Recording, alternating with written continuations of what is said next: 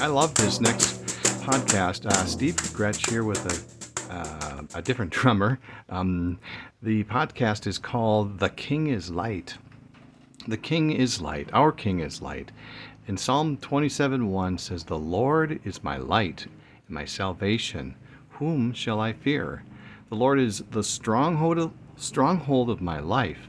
Of whom shall I be afraid?" Wow, he says it twice. Whom shall I fear? Whom shall I be afraid? What a great verse. But the point here today is this, that the Lord is light. Our King is light. He lives in light. In 1 Timothy 6:15b through 16, I think I got that right, says, "God, the blessed and holy ruler, the King of kings and Lord of lords, who alone is immortal and who lives in unapproachable light, whom no one has seen or can see, to him be honor and might forever. Amen." Wow, it kind of sums it up, doesn't it? He lives in unapproachable light. Our King is light. He is. There is no darkness at all. There's no evil. He is the one who is in control, in command. Is it any wonder that we cling to Him, that we need Him? That it's amazing that He gives us salvation, brings us to Himself. Those who believe the gospel of Jesus Christ, repent of our sin, trust in the Lord Jesus and His gospel. And it's still, I'm just kind of abbreviating that, but it's a wonderful gospel, and it comes from the King who is light. He changes us. In 2 Corinthians 4:6 says, "For God, who said, 'Let light shine out of darkness,' made His light shine in our hearts to give us the light of the knowledge of God's glory, displayed in the face of Christ." I mean, wow, He changes us. I'm going to be a little progress here with my story, and I love kind of storytelling. This has been so fun to do this podcast, and I kind of love doing the musings and the verses. It's just been really a blessing to me. I hope it's been a blessing for you, the listener.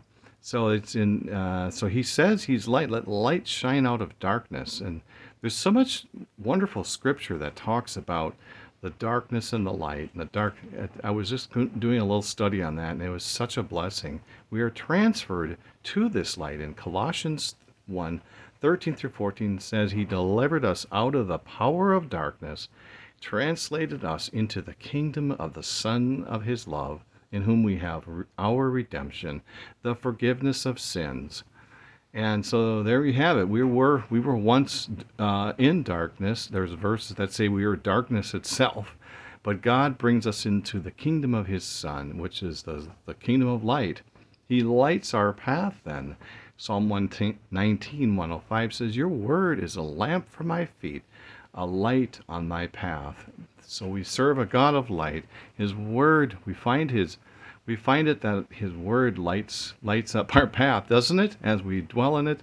I love that. We dwell in it, we make ourselves at home in His word, and it lights our path. And God does it because He is God Himself, and God of light.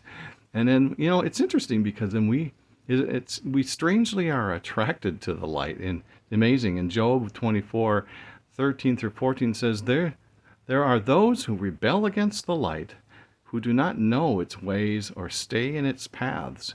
When daylight is gone, the murderer rises up, kills the poor and the needy, and in the night steals forth like a thief.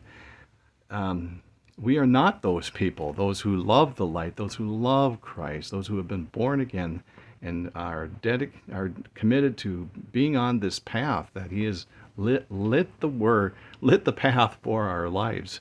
It's so cool. We're not those. We don't rebel. We are the exact opposite of that. Even darkness is no problem for Him. Psalm 139:12 says, "Even the darkness will not be dark to you. The night will shine like the day, for darkness is as light to you." Nothing phases Him, even the darkness where we can't see. We don't know. We can't see our path. The path is murky. The path is unknown. We don't know the future, but our Lord does. As we cling to Him, we are destined for this eternal kingdom. And I have a little snippet here in Daniel 7:13 through 14, a little snippet of the kingdom. "In my vision, At night I looked, and there before me was one like the Son of Man, coming with the clouds of heaven. He approached the Ancient of Days and was led into his presence. He was given authority, glory, and sovereign power. All nations and peoples of every language worshipped him. His dominion is an everlasting dominion that will not pass away, and his kingdom is one that will never be destroyed. The eternal kingdom of light. The Ancient of Days. Oh, I forgot to turn off my my notification again. So there we go. And so then and the kingdom, there will be no need for the sun there. We're looking forward to that city. In Revelation 21:23, it says, "The city does not need the sun or the moon to shine on it, for the glory of God gives it light, and the Lamb is its lamp."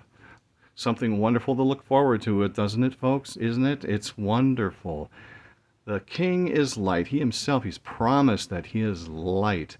And we don't need to fear. We don't need to be afraid because of who he is.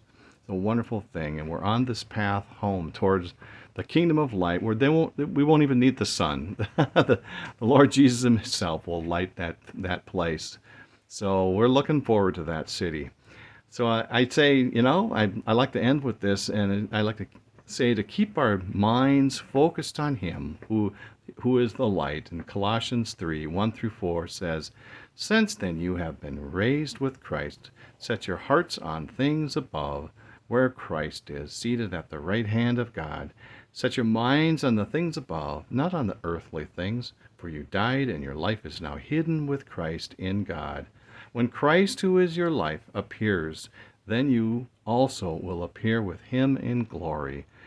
Wow, wow, wow. Love it. The King is light. What a wonderful promise.